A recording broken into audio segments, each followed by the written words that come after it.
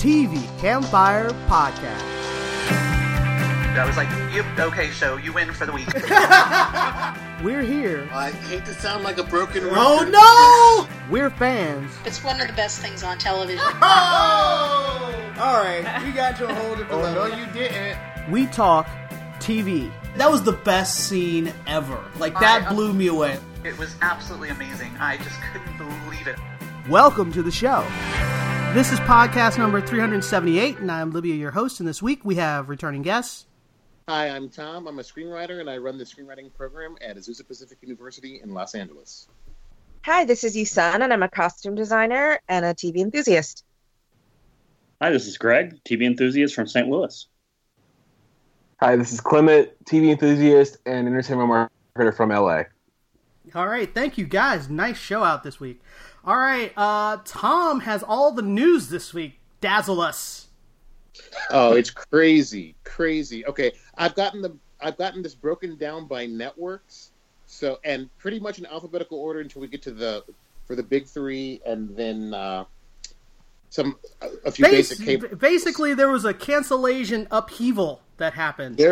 Okay, on ABC, the following shows are canceled: The Crossing, Deception, Designated Survivor, The Inhumans, Kevin Probably Saves the World, and Quantico.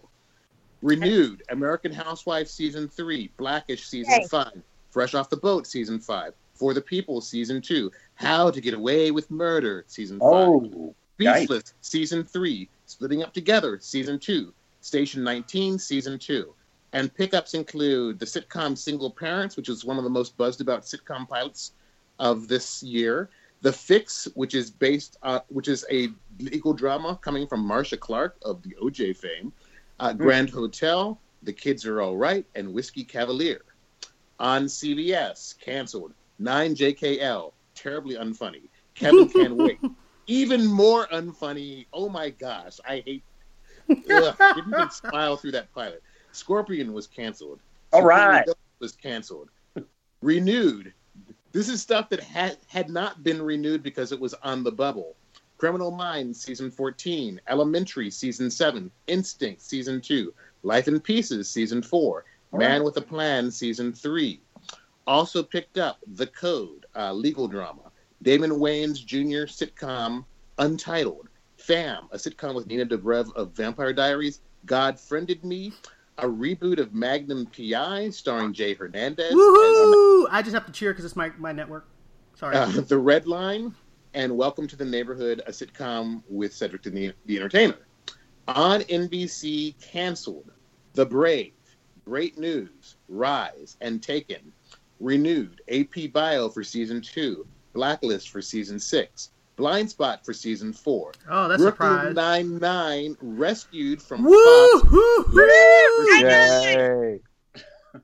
Good Girls Season 2, new shows, Abby's, Enemy Within, The In-Between, I Feel Bad, Manifest from Robert Zemeckis, and The Village. Fox, lots of booze here. Brooklyn Nine-Nine, which NBC saved, yay.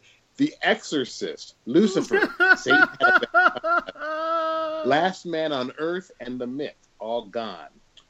Newly renewed, Bob's Burgers Season 9, Family Guy Season 16, and their 20th anniversary season.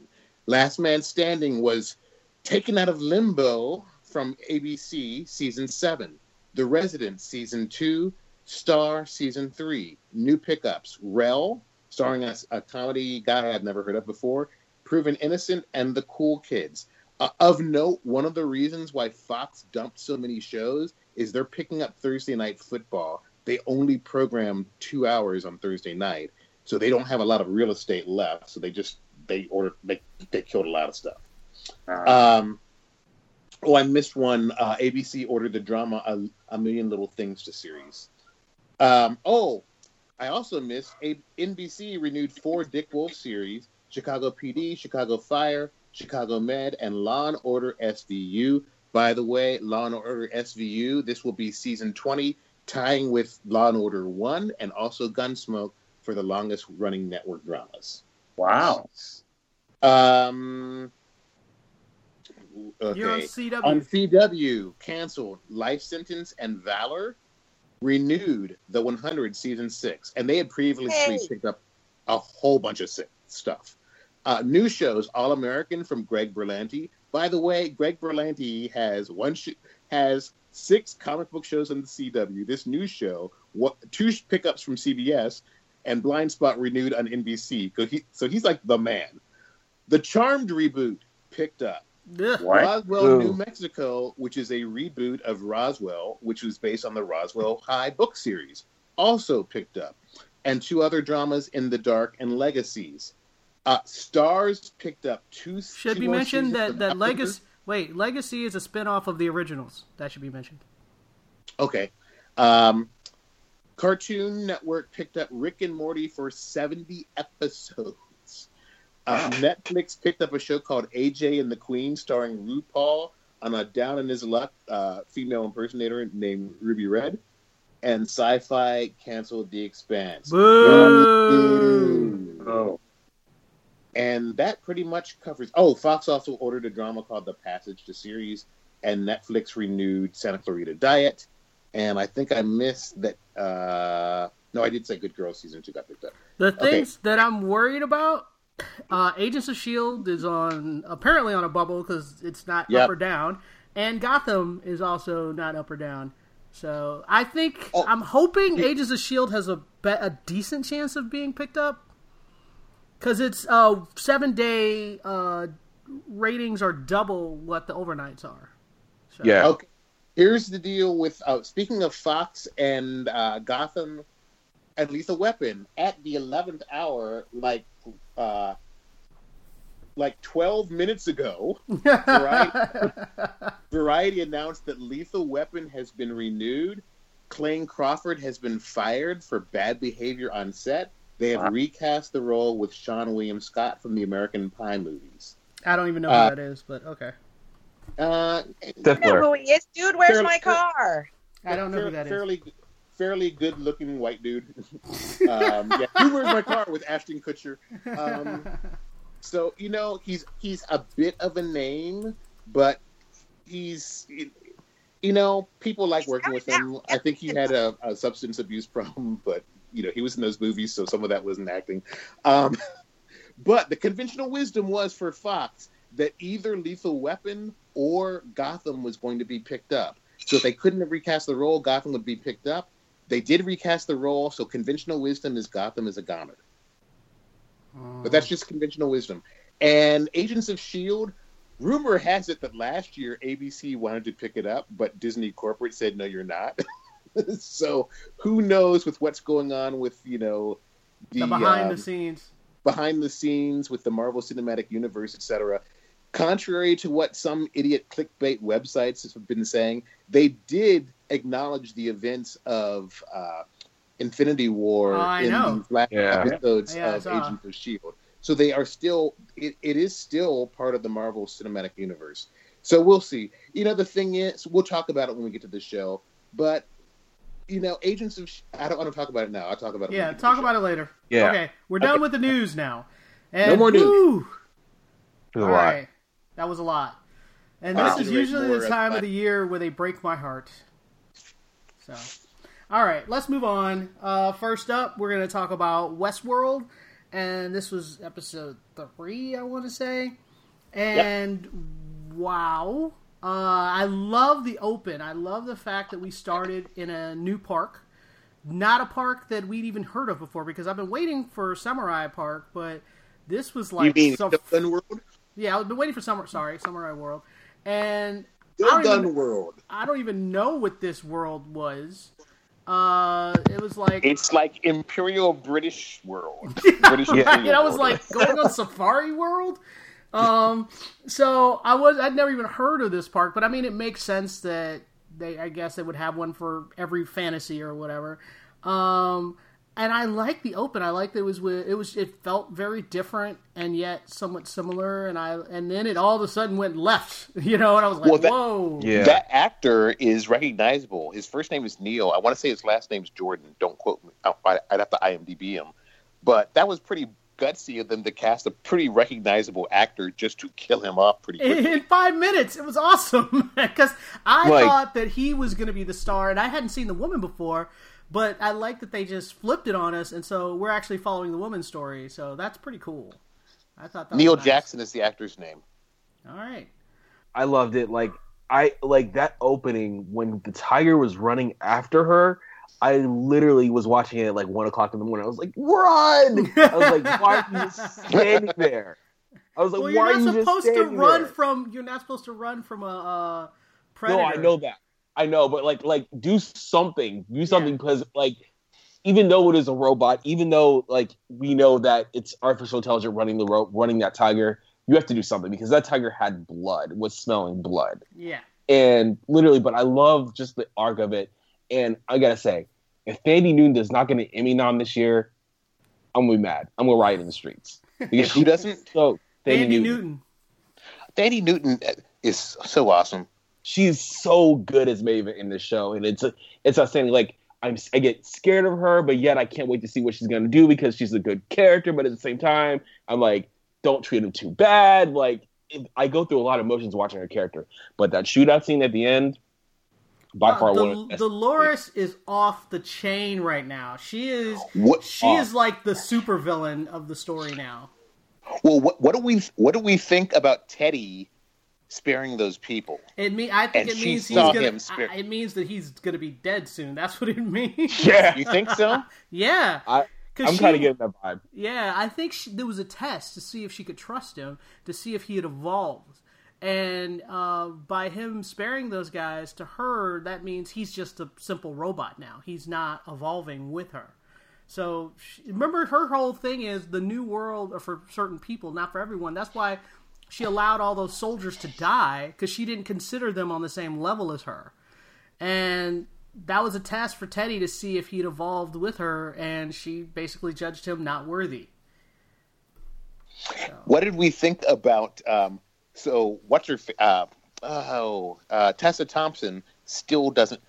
Nobody knows that Bernard is a bot. Oh, I know. Except some of the other bots know. Dolores Except knows. for some of the other bots know.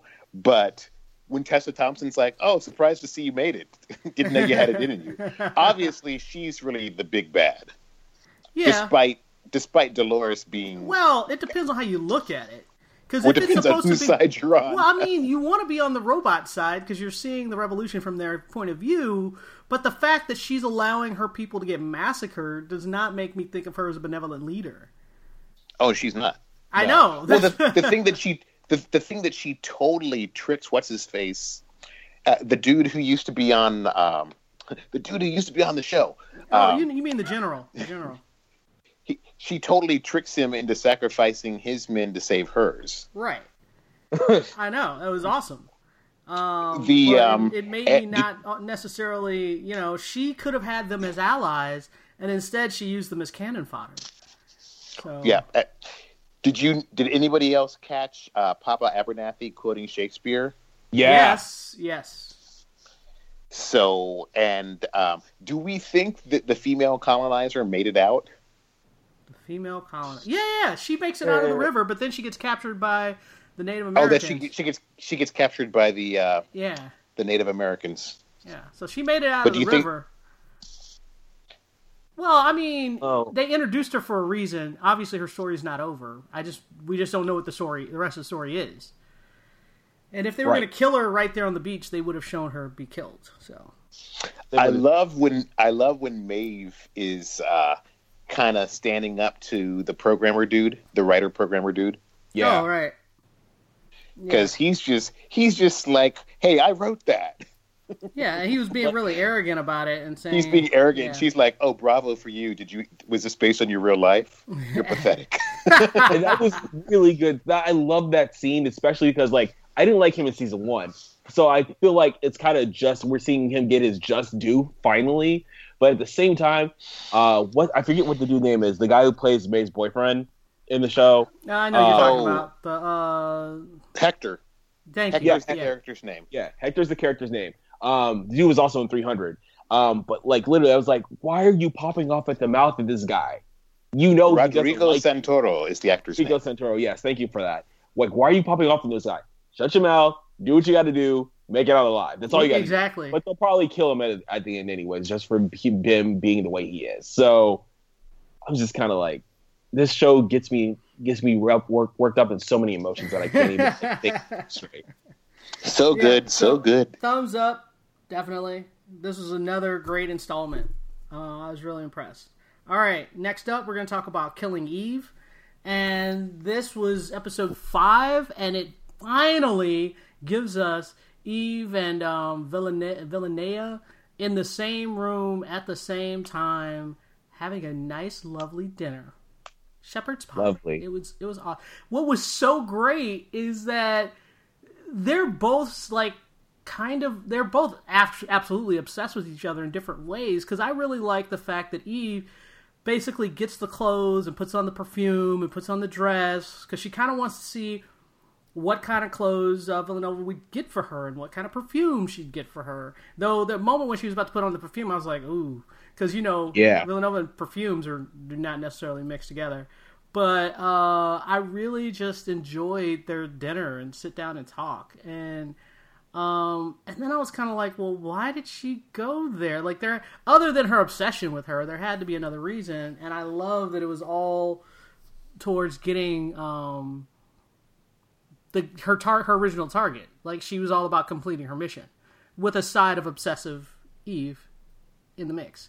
Their relationship is fantastic. I love it. So, you guys talk. What you think? Well, I'm still wondering why, Eve isn't taking really good steps to protect herself. I said last week, I was like, why are you stopping the car? Why are you talking to her? Why are you putting yourself in harm's way? But then she got the clothes, she got the luggage. She knew that on the luggage was her address because the clothes got shipped to her, but She didn't really take any steps to get her family out of that house. And sure enough, what's going to happen? Like the serial killer shows up. The assassin shows up at your house and makes you strip and serve you a shepherd's pie. I mean, that's typically what happens when you let the assassin know what your address is. Well, I mean, they did talk about the fact that she knew where she lived. They had the discussion, and then she didn't move or anything about, Right. But part of it is she's been lying to her husband about what she does, so not sure what she would tell her husband about why they're moving. So she just sort of decided to ignore it, which of course... But I mean, that then wouldn't let us have the cool drama, because I wanted them to meet forever, so I'm not mad at her about that at all, because I got what I wanted, so there you go. But did anyone understand? I was a little confused by the final scene when she asked her handler, what... Did she ask him what number he was? Is that what she asked? Yeah. Yes, because Eve tells her that the group that's controlling her are called the 12. And so she was like, that was information she didn't know. So then when she goes back to her handler, she's like, what's your number? Ah, okay. Got it. Yeah. And he was like, you shouldn't have asked me that. And it just ends there. I was like, oh no. That's not good. Not good at all. Any other comments before we move on? Just that scene in the dinner, me and my girlfriend were watching at the same time. We're like, Eve, don't do anything. Don't pull a knife because she's faster than you. She's stronger than you. She's a lethal killer. Right. I mean, she had that knife in her pants, and she was like, if you could keep the knife, it'll make you feel better. And I was like, yeah, that's not a good sign. If the killer is like, you can keep the knife, I was like, oh, that's not good. Nope. That's all I had to say about it. But otherwise, great episode. All right, let's move on. Next up, we're going to talk about Lucifer, and I think I'm the only one who saw it. And normally that would mean I wouldn't talk about it, but since in light of its cancellation, I won't get many more times to talk about Lucifer, and this was one of the best episodes they've ever done, so I feel like I should give it my 5 seconds. Are you saying it was a hell of an episode? Oh, come on. Oh. Couldn't resist. What they did is they finally culminated a couple of storylines, which is right now you have Lucifer and the cop, I forgot her, Chloe, and they're like, God made Chloe as a perfect match for Lucifer, which is why she has power over him, and he's vulnerable in her presence. So whenever she's around, he could be hurt, he can bleed. And so Cain, as in Cain and Abel, showed up this season, and he thought, well, if that works for Lucifer, then maybe she could make me vulnerable, because his curse is that he lives forever and he wants to die. And so he starts courting Chloe to try to get her to fall in love with him, and wait, it works, and now he's vulnerable, but now he's changed his mind and wants to go back to being immortal.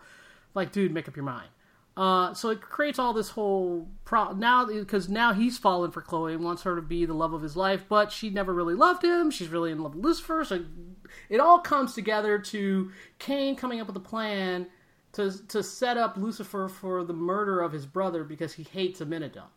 So he plots to kill Amenadel, and what's so great about it is through the season, they've been having the woman that played the mom, which was Six from Battlestar. That's, oh my god, why did I just blank on her name? Trisha Helfer. Trisha Helfer. She's been on the show for 2 seasons. The first season she was on the show, she basically played Lucifer and Amenadel's mother. She's the mother of all angels or whatever, or God's wife. And at the end of that last season, she got sent to another dimension to create a whole new universe on her own. But the body of her got re-inhabited by the woman who was in there before, and she's been having a hard time, and she was like, oh my god, when I died, I was in hell because I was a terrible person. So this season has all been about her trying to get redemption.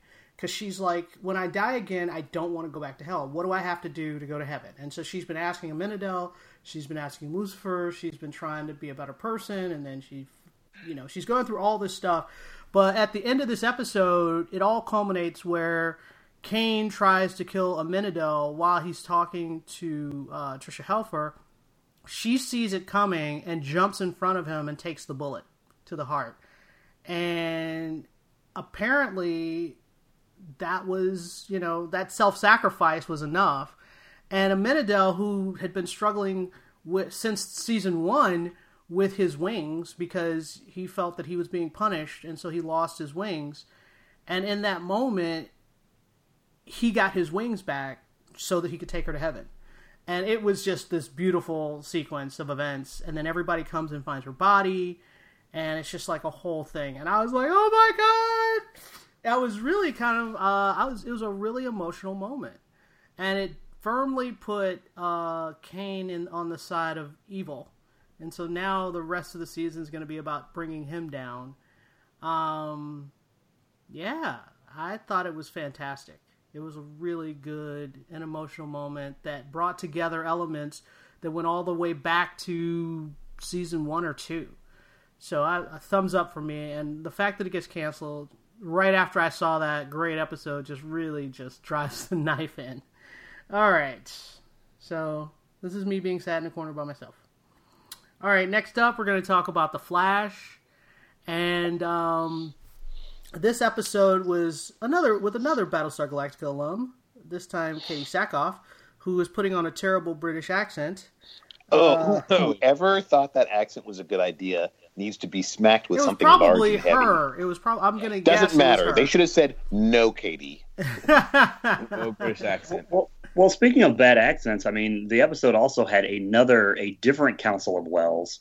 Where oh, God. Yeah. It was like a vaudeville show. Oh, it's so terrible. The worst French accent I have ever heard. I actually, once I realized they were doing the Council of Wells again, I started fast-forwarding. I can't stand them. Like, none of them. So the problem is it's a tonal shift. Because there's a serious problem on the show that they're trying to solve, and then they bring in, hey, let's let Tom Cavanaugh show that he does funny accents and can wear wigs and stuff. It's like, what show are we watching now? Yeah, it doesn't feel like the same show at all. Yeah, but all in all, I think the purpose of that scene was to show that the character does have something to contribute to the team, and that would be his heart. And so I appreciated that. From a plot standpoint. I think they could have gotten that out another way. Yeah, I was like, did we have to be tortured first to get to that? You talk first because you haven't talked in a couple episodes or shows. Just keep riffing on that because I mean, he was like a court jester with costume changes. It was painful. It was. And the thing is, I won't dwell on it because we all hate it, but I never I did like his character when it first started on the show, but they just don't know what to do with him anymore, quite frankly. And if I were on the team, I would also believe that. I would also be like, look, dude, I don't know what to do with you. So I agree. That's a good observation that sure, this was their way of showing, oh, but we can still use you because of your heart. And I was like, ugh, that was a long journey for like a small payoff. I don't need that train ride. So that wasn't great. Yeah. What about the rest of the episode? What do you think? Yeah. So, but as far as the episodes, this particular episode, I didn't love in general, minus already with the Wells thing, and then with Katie Sackhoff's, I want to say accents, because her British accent is so bad that when she went back to American, I was like, wait, is that an accent too? Because that's horrible. I was like, her British accent is so bad. Dick Van Dyke called her up to tell her it's terrible. Did he? No. No, I'm just kidding. I'm kidding. No. But it knocks off his Bert as like the worst British accent on film. The worst. And I just really was like, maybe she's like Australian or Scottish. No. She's not. She's just an American. No, I'm joking. It was so unpleasing to the ear that it really legit confused me. And I was like, oh, wait. I was like, because, Apollo, wasn't American. So my head was leaping. Anyway, as far as the show is concerned, it definitely wasn't one of the stronger ones, especially because I understand that DeVoe is the villain of the season and stuff. And at different points, I've kind of decided he was a good villain, meaning a good, bad villain, or not. And I'm just kind of bored though. I mean, honestly, it's gone on too long. Yeah, it's been on too long. I think he jumped the shark. My biggest problem with DeVoe is it was great not to have another speed villain. Right. However, of all the villains in Flash's Rogues Gallery, which was second only to Batman's, you choose the Thinker. Oh, come on. Seriously? Brainiac is a good villain, but Brainiac is a Superman villain. I know, but he's a good villain. And I'm saying of the same idea. Yeah. Well, Brainiac is a humanoid computer. And we'll get there when we get to Krypton. I'm just saying, my point was, the Thinker didn't have to be a bad villain. The Thinker could have been a good villain. It's just that he's not. So the way they're going about it is kind of like, it leaves a lot to be desired. Like, I liked DeVoe from the first beginning of the season, but then after what they did with, like, every other meta that had powers and him going about it, trying to do this, like, I'm trying to be this like Superman of the villains, and I'm just kind of like, okay, you're kind of losing me here. Like, and I only watch because I have appreciation for the CW shows, but out of that, I feel like this episode by itself was just kind of like, I was like, okay, like it was kind of one note for me. Yeah, I agree. And I didn't love the whole swingers vibe. I mean, like every week, he was always getting with his wife with a different face. Yeah, I was like, swingers vibe. I didn't see him doing. I was like, whatever. They didn't handle it well. So All right, we won't. Okay, no swingers for her. Nope. Let's move on. We've trashed on this enough. Let's move on to The Expanse. And The Expanse. All right, sorry. Rest in peace. I know, right? Hopefully, please Netflix, please Netflix, rescue it. And Netflix has said they've committed to 60% of their programming being science fiction. And I'm like, this one's already ready to go, guys. But this episode was very much it surprised me. This is one of the few times where I was like, whoa, because when the mutiny, when it happened, I was like, yes, they're gonna do it, and they're gonna do this, and it's gonna be great, and blah blah blah blah blah, and all the mutineers are dead. It was just what? I did not see that coming. So they did a good job of surprising me and taking the action in a different direction, and now everything is much worse than it was. Because I was like, and then the guy at the very end when he launches all those, they're not called aliens, they're called.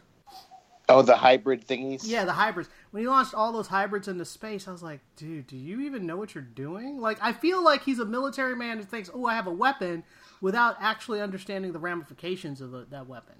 That dude is pure T evil. Yeah. Yeah.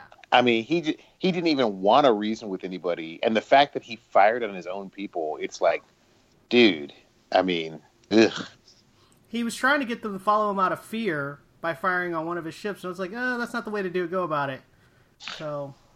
But I loved the woman who commanded, wasn't it the Mars ship, who basically said, we are not firing on y'all. Right. He was like, you figure it out yourselves. If you want to shoot each other, that's fine. We'll sit back here and wait. But she was like, I think we're fighting an illegal war. Yeah, that secret's out. I think that's pretty cool. But now they've got a whole other problem. So, yep. The only other thing, I guess, there's two other parts where Naomi kind of tells, what's his name? Dude.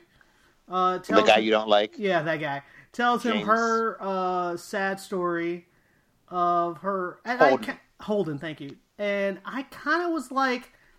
It felt a little manipulative, but at the same time, I got why she told him. Like, it's a weird thing. Like, I was kind of conflicted. The funny thing is, I know you don't like the actor, but obviously there's still chemistry between the characters, even though he's ticked that she betrayed them. Right. But she's so, like, trying to get back in his good graces. Oh, yeah, and I got it, but that's why I felt like it was a little manipulative for her to tell that super it was a lot of manipulative. tell him that super sad story so that he would be like, okay, I forgive you. And he didn't quite get to that.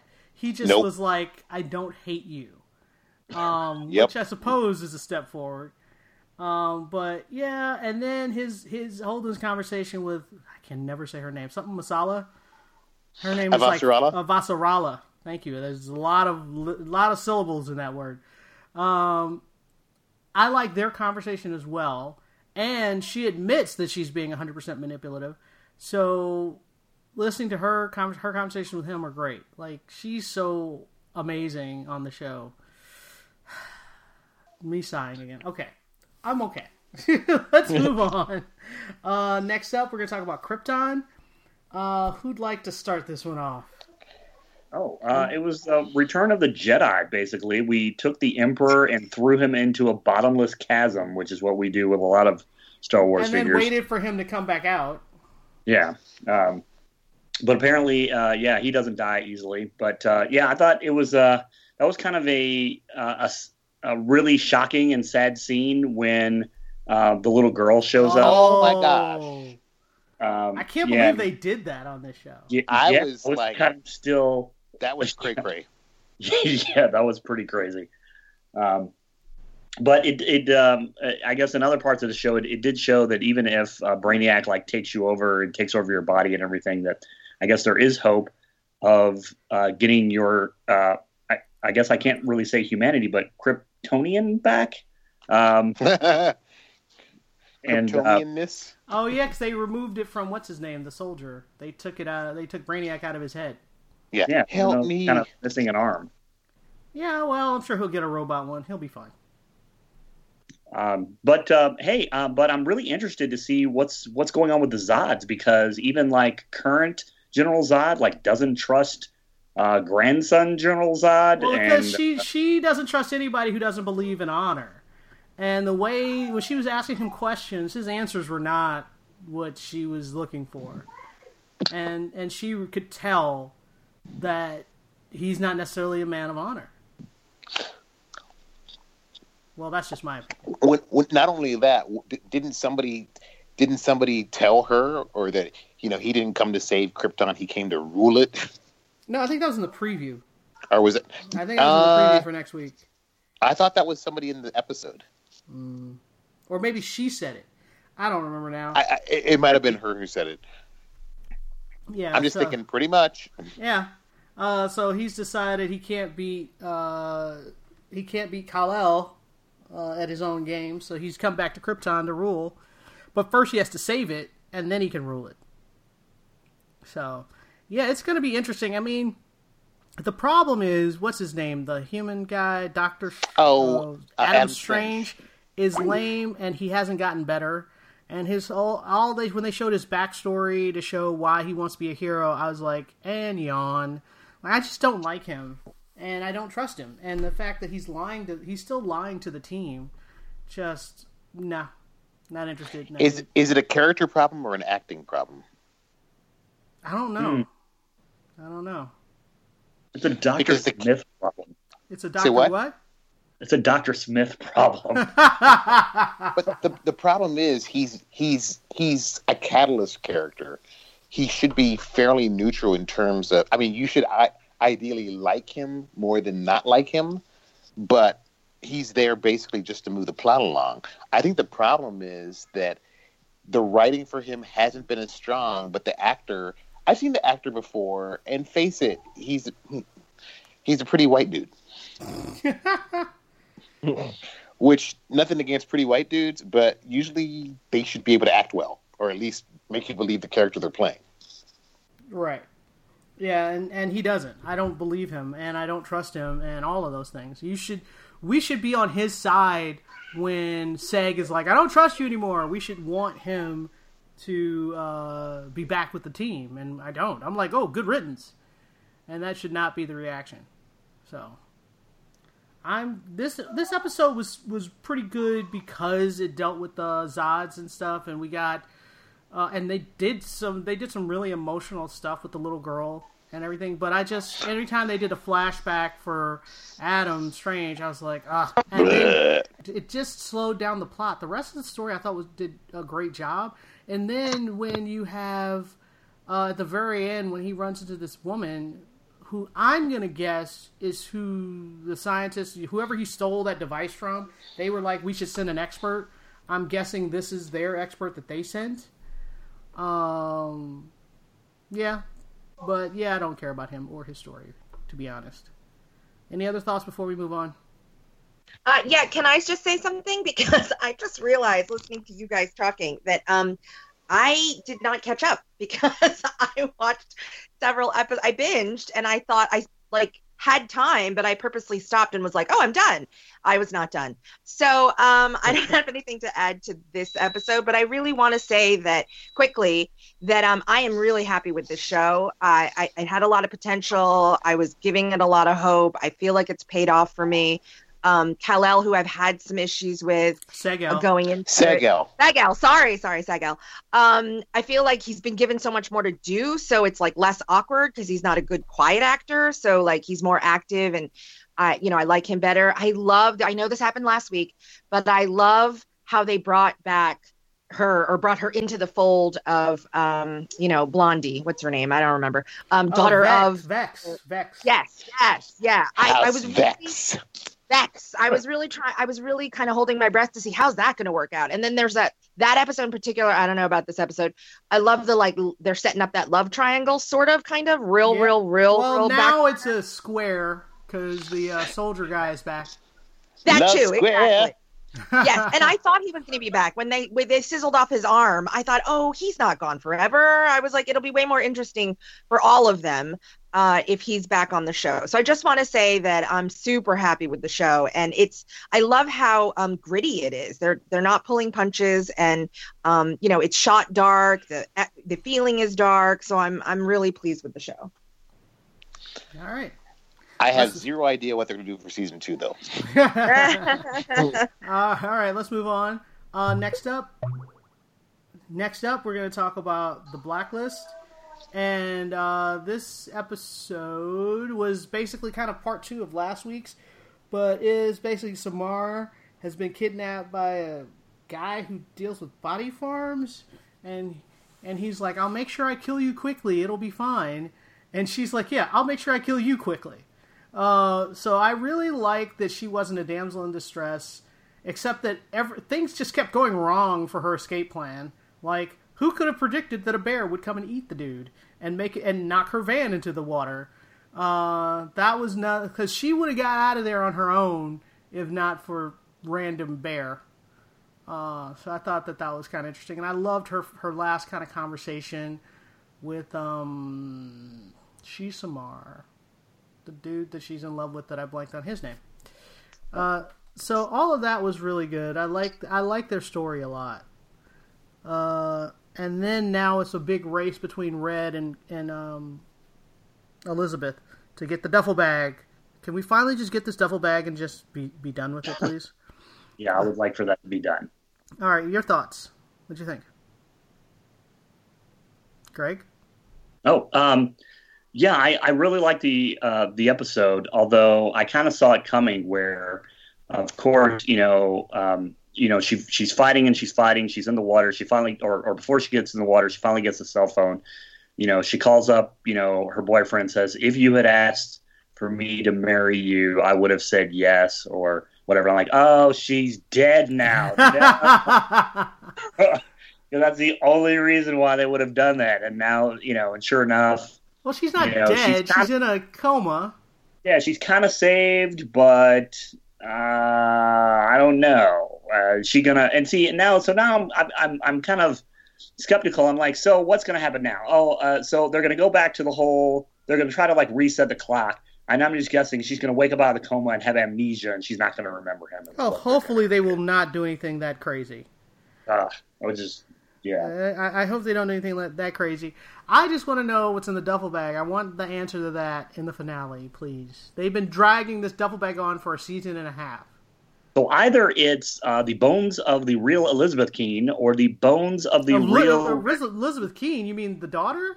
It's a full-grown person's bones in that body, in that bag. Elizabeth Keene would know if she's Elizabeth Keene or not. Well, maybe not. Or maybe it's the bones of the real Raymond Reddington, and he's doing like a Dread Pirate Roberts sort of thing. That's a good guess. That's all I'm going to say. That's not a bad guess. Huh. Or why didn't you think it was the bomb, which is what they're making us think it is? They've been leading us to believe that it's the bones of Elizabeth's mother. Oh, yeah, that's true. But I don't know. It's got to be something more than that. Otherwise, why would he care so much? Yeah, why would he care so much? Yeah. That's true. Yeah. All right. Let's move on. I got nothing else to say about that. Let's move on.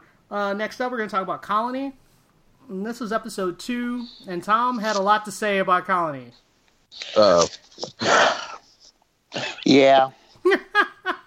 Tell us how you feel about Colony, Tom. Here's the problem with Colony. One of the basic principles I try to teach my screenwriting students is something needs to happen in your script throughout. And for the second week in a row, you get the promises of something going to happen, but nothing really actually happens. So they have one more week to win. I would agree with you because this one was basically a long train ride to get to a different location. They basically started off in one location, got on a train, ended up in a different location, and that's pretty much it. And, the fact that I had to restart the episode a couple of times because I nodded off, not a good sign. Not going to disagree. Literally, did take an hour to save 2 people. Nothing really happens in the episode, and they've got to be better than this. I think part of the problem with Colony, as I'm looking at the credits, I'm like, Carlton Cuse, I'm sorry. He was part of the lost, train wreck, for lack of a better term, as well. He and Damon Lindelof were the ones who ran Lost, So you're saying you still are bitter about that? Well, it's not that I'm bitter about it, but while I'm lamenting the fact that nothing actually happens in the episode, I'm like, oh yeah, he's the guy who wasted 6 years of my life. So you're not bitter. I feel like that's a little bit bitter. A little bit. All right. Greg, do you have any thoughts on Colony before we move on? No, but yeah, I have to agree with Tom. Nothing really happened in this episode. I'm kind of thinking that there's supposed to be a build up to something, because I guess previews for next week, they say, this new, I don't know what you call it, a safe haven or whatever, where they are in the woods is kind of being run like a colony. Right. And so, maybe the hosts are running everything on the planet, and including the Resistance. Including the Resistance. That's what I kind of think. I don't know about that one, but I think it's humans being humans. Yawn. Yeah. All right, let's move on. Next up, we're going to talk about the season finale of Big Bang Theory, where finally the wedding happens. The Shamey wedding. The Shamey? What? That's the Sheldon plus Amy equals Shamey. It's a terrible It's a terrible couple name. That's the name that people use. Sorry, I didn't make it up. Shamey. Yeah, it's terrible. Yeah. Sheldon plus Amy equals I Shamey. get it, but it's still terrible. All right. Hey, can I give a shout out to the previous week's episode, the first one with Jerry is it Jerry McConnell or O'Donnell? Jerry O'Donnell Playing the big brother.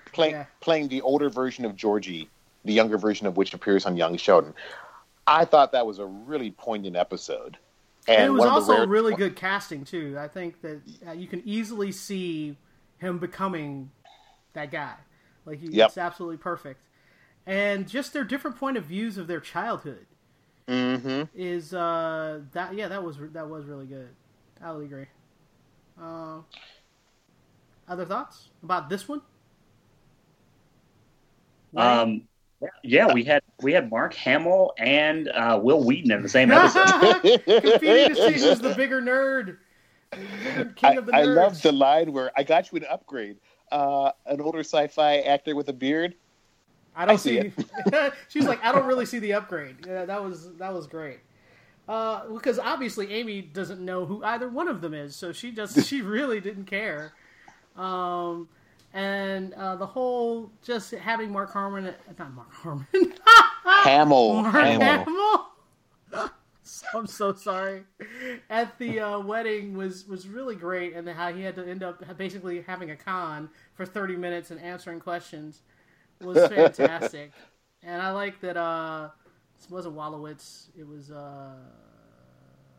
Kuchipali? No, it was the comic book owner. Stewart. Ended up answering all the questions because Mark Hamill didn't know the nitty-gritty stuff. I mean, and why would he? And so I just thought that was all pretty funny. That was really great. And then the whole wedding just being delayed because these guys are doing equations as only scientists could. That was fantastic. Anybody else thoughts? Go ahead. Have we seen Kathy Bates as Amy Farrah Fowler's mom yet, or is this the first time? I think this is the first. I don't remember. This is the first time. Yeah. And what is the actor's name who doesn't talk? What is that guy's name? Teller. Yes, I was like, he's the actor who never speaks. So I thought it was great. I love that they give him 2 words. That was all really good. So the in-laws, everything, it was a good. The build-up basically had a great payoff, I would say. Yep. So thumbs up. Next up, we're going to talk about the originals. This episode, Klaus is an idiot, is basically how you would sum it up. Yusin, you watched it, right? I did. And, it was the first episode, and I'm not blaming it. I mean, I think we only get 13, right, to finish off the series. Right. So for me, every episode is precious, but, par for the course. Like, you're going to have some, like, throwaway episodes. So it was just Klaus being Klaus, stupid and pig-headed. And, I mean, they did kind of take the angle of Elijah not being there, so he, like, to counter him.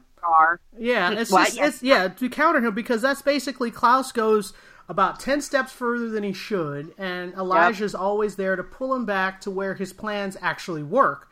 And this was basically him doing one of his crazy plans where Elijah would have been like, whoa, whoa, whoa. And Elijah wasn't there, and so he does this crazy plan, and he gets the information he wants, but he manages to make everyone his enemy. Yeah. So, I mean, it was classic Klaus, but I feel like, narratively and in terms of arc and stuff, we're at the end. I kind of didn't want Klaus to, like, not to have regressed. You know what I mean? For me, I kind of just wanted to keep building to, I mean, I don't know. Can vampires be redeemed? I guess. I mean, it seems like Elijah, is being redeemed. Maybe there can only be one redeemed vampire on the show. Elijah has always been on his road for redemption. He's always wanted redemption. Klaus, not really. Granted, but what I'm saying is it seems like he's going to get it. You know what I'm saying? So I kind of was hoping for, maybe it's a little too saccharine, but regardless, the point is I found this episode a little bit of treading water, a little bit of actually swimming back to the, to the start block or whatever. I was a little like, meh, we've seen this before. It's been alluded to. It causes so many more problems than it solves, blah, blah, blah. The part that I liked was they do seem to be having a little trouble kind of making Marcel count. it seems like him being like a super hybrid just doesn't matter. You know what I mean? He's just being pushed out by the his vampire, people who really aren't his people anymore. I mean, they could not have said it enough times on the show. So he's kind of floating out in the wind. Elijah is missing, MIA, and then Klaus is just being his crazy old self. So I didn't hate the episode, but I don't think there was much to sell about it, and that's fine. It's a bridge to the next episode. But I will ask this question, actually.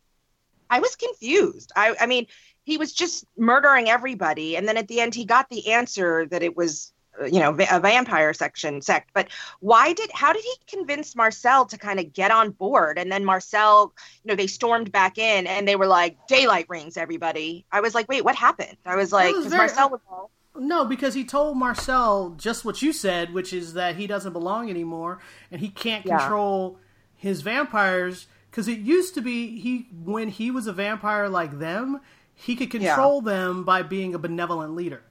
But now that he is a hybrid and they don't consider him part of the group anymore, he has to rule. He can't just be benevolent. He has to rule through fear, and that was his first step of ruling through fear. Okay. I mean, I got it. I got what he was doing, but I must have missed that part of the conversation where he did a flip and was like, okay, fine. You know what I mean? Well, he never said it. It was, they very much had Klaus say it, and then you get a reaction shot, and then they cut to the scene where he does it. There's no Marcel saying... epiphany. There is no verbal epiphany. Right. Okay. But fine. That just to me is, indicative of, for me, the episode not kind of being compelling, you know what I mean? So that I must have phased out or something in that moment. So, I mean, it wasn't like boring as all get out, but I think you mentioned this to me yesterday. I mean, in last week or possibly just in private conversation. I really hope that Elijah is like not MIA for the whole series and they just swoop him back in the end to give him like closure. Hopefully not. I mean, I saw him on a preview for next week, so I think he's back next week. Right. Because that's as long as I want to go without him. You know what I mean? So he's the glue that holds this show together. Totally. Well, sorry, Clement, you had comment, please. What did you think? No, I'm just following everything that Houston said. I'm a little behind on the originals because I kind of I came in during a really busy week in my life. I realized that I've missed 3 episodes of the originals, so I'm catching up. But I agree that Elijah is one of the most important characters in the show. Right. I've been a fan of the original since the beginning. I've been watching since the beginning. Klaus is one of my favorite characters just because he's one of those characters that you're never really sure what he's going to do, but it always comes from a place of either anguish or his artistic side. So, but I will say that I'm on episode 3, season 5, episode 3 right now. And I'm going to miss the show. I want to see what they're going to do with the spinoff that we mentioned earlier in the episode, but I will agree, Elijah, he needs to be in every episode. And I feel like the actor that plays him, I think his, I forget his name, Daniel something, but he is one of the best actors I've seen on the CW. And I feel like they need to keep him around. So I would totally agree with that. All right. So overall, though, for the episode that we're talking about, it was not the greatest. No. It was okay. But I am in for the long haul, to the end of the road. As they say, always in forever. All right. Next up is Supernatural, and if only this was the end of the road for this show. But it's been on for a really long time. No. Oh, but if it makes you feel any better, Julie Pleck's spinoff of Legacy beat out Supernatural's spinoff, because Supernatural, they were trying to do a spinoff with their women. Wayward Sisters, and they went with Julie Pleck's Legacy spinoff instead. So sad Supernatural. They cannot do a spinoff to save their lives. But the mothership's going into season 14, so they're doing okay. True, but I would though I don't know if Wayward Sisters was the way to go, because they showed when they did that backdoor pilot, it was meh. It was not that exciting. It's they can't figure out how to do a spinoff of that show. Anyway, this episode was pretty good because you have a really good conversation between Lucifer and Archangel Gabriel. And they had a pretty honest, just straight up conversation about why Lucifer got kicked out of heaven. And he's all like, Lucifer's always saying, well, Dad was mean to me, and he didn't like me, and he blamed me for this and this and this. And Gabriel was like, no, dude, you did it to yourself. And he broke down why. And he was like, you did this, and Dad was just trying to cut out a cancer. And it was a really good, just straight up talk that I thought was overdue. And the whole episode, Lucifer's trying to manipulate Jack. And it's working, but then he gets a dose of his own, kind of medicine. It was great. I just thought it was, for so many episodes that we have where they either do, one episode's like, oh my gosh, the Scooby-Doo episode was just awful. I thought it was funny, but whatever. Yeah, I like that they got back to their, core kind of storyline, which is kind of what made people interested in the story, in the first few seasons anyway. And then in this episode, you actually had 3 archangels battling with each other, and even 2 that teamed up together.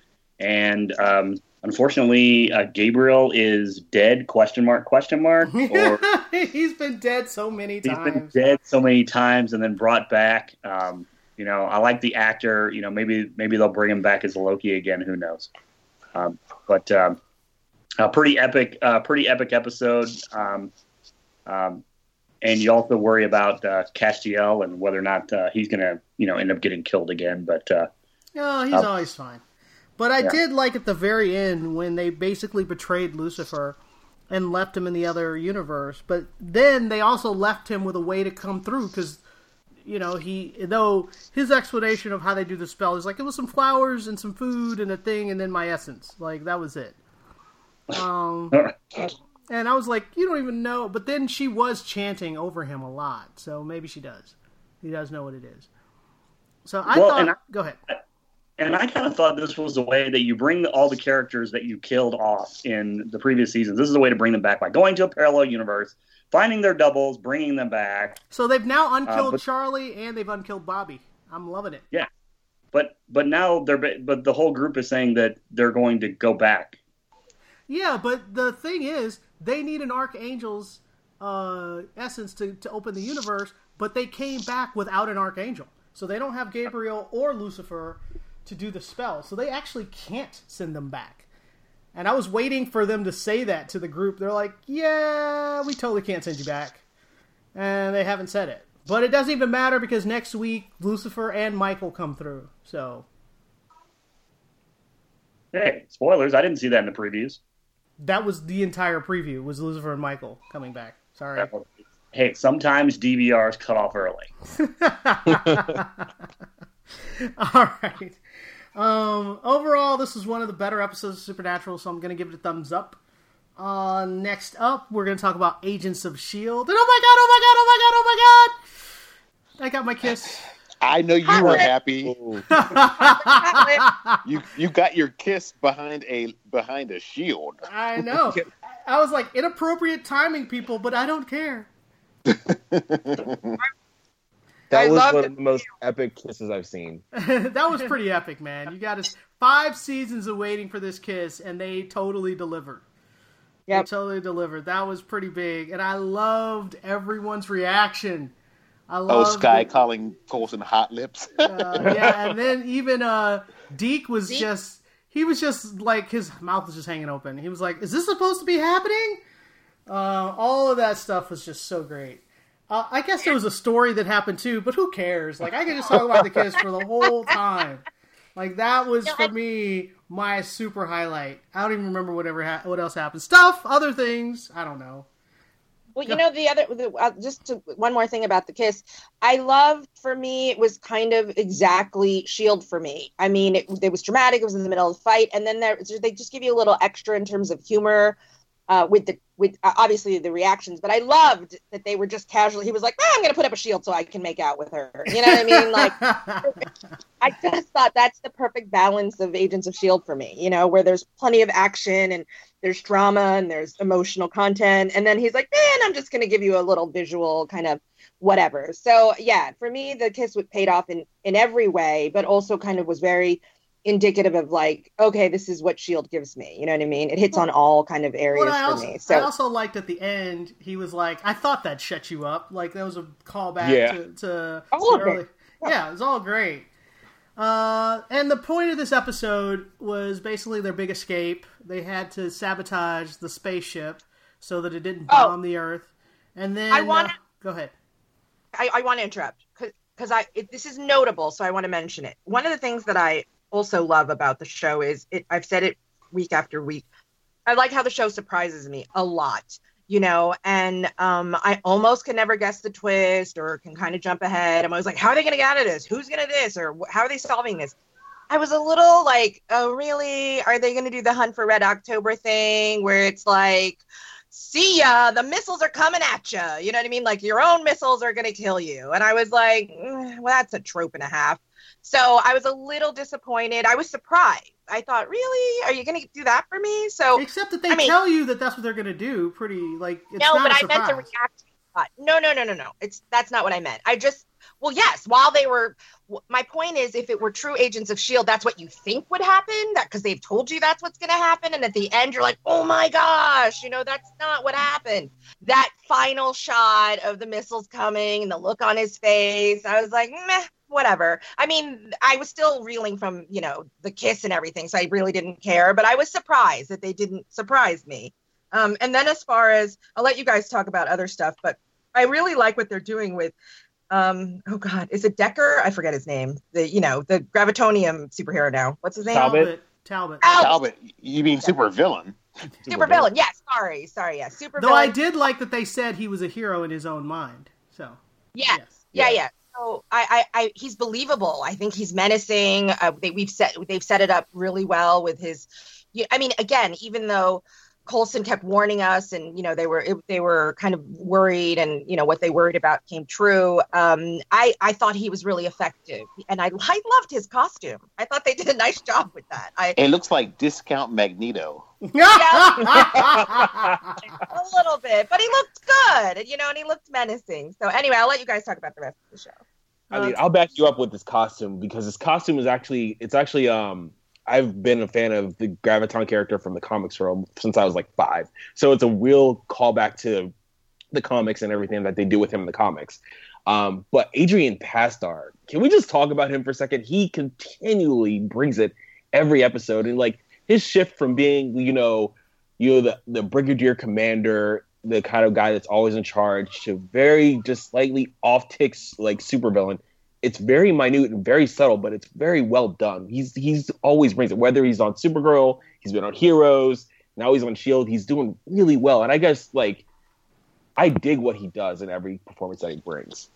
You know what's ironic is he voices Iron Man in the Marvel cartoon series. Yeah. Which is crazy. Yeah. The only other things, I guess, is you get all the way down to, you have Coulson in the big fight, and he dies. Well, he doesn't die. He gets hurt. And so now the question is, we only have one amount of centipede formula, so we can either save Coulson, or we can take down Gravitonium dude, Talbot. That's awesome. That was great. Gravitonium dude. And so it's like, what do we do? Bum, bum, bum. And I just... Of course I want to save Coulson, and we'll figure out another way to defeat Gravitonium guy. But I'm like, who's going to make this call? Because Daisy is not objective. May is not objective. Certainly not after that kiss. So I don't really know how they're going to come to, the conclusion of what they're going to decide to do. Because either way, the objective should actually be to break the loop, the time loop. That's really the objective. Of course. So, So next week, they had the big preview is someone will die. No, someone will not make it out alive, or something like that. And as you talk about them surprising us, I hope that means that the obvious person is not going to die. Yes, being Coulson. I was like, after they gave me that great kiss, and now you're going to throw him in a coma? Are you serious? Also, that would be boring because, like, he started the show having come back from death. From the dead. So it's like, enough with the Lazarus. Like, move on. I'm give me something else. And, so yeah, well, unless they kill him, I guess unless they kill him for real. Is that boring? No, it's not boring, but that would be tragic. I know. That's He's my a fan favorite. I'll take boring. Like, no. Well, or since we're in the Marvel Cinematic Universe, someone could just turn to ash and blow away. Well, that's true. I'm terrified of half of the cast turning to ash next week as well. And I'm like, well, we can't do that because It would be hard to do another season. I know. That only works if we don't have another season. And I feel like if we have another season, that means they can't air until after Avengers Infinity, which is next summer. So they'd have to take a year off, which makes no sense. So yeah, I don't know what they're gonna do for this because Infinity War has put them in a kind of conundrum where 50% of the people turn to dust. So now, what are you gonna do? And especially since they're saying that it's happening at the same time, they've shown New York. They showed the aftermath of the battle, so it's happening. They mentioned Thanos by name, all this stuff. So yeah, I mean. Yes, and I hope to God this doesn't happen. But somehow they get caught up in the loop again. And at the beginning of next season, they're back in the future with the broken Earth somehow. And they've got I don't want to do that. I don't want to do that. And I'm not saying that they would do the entire season on that. I'm just saying I'm reaching, but I'm just thinking, well, unless they fail to break the loop, and the very first episode of the next season is them being like, what the, you know what I mean? And then they quickly resolve it. You know what I mean? The only thing I will point out is they mentioned that Mac gets killed at the beginning of the loop, and that hasn't happened yet either. So, Good catch. So that is another possibility. Not that I want that, but I'm just saying it's a possibility. All right. I think that's it. We're saying thumbs up, right? Super duper awesome kiss. Terrifying ending. I'm scared for the finale of next week. They've done a great job of bringing up that tension. So, if you guys have any questions or comments, send them to tvcampfire@gmail.com. Follow us on Twitter. We're on Facebook. You can listen to us on getthepointradio.com, Krypton Radio, Whedonopolis, and iTunes. And we'll talk to you guys next time. Bye-bye. Bye. Goodbye. bye.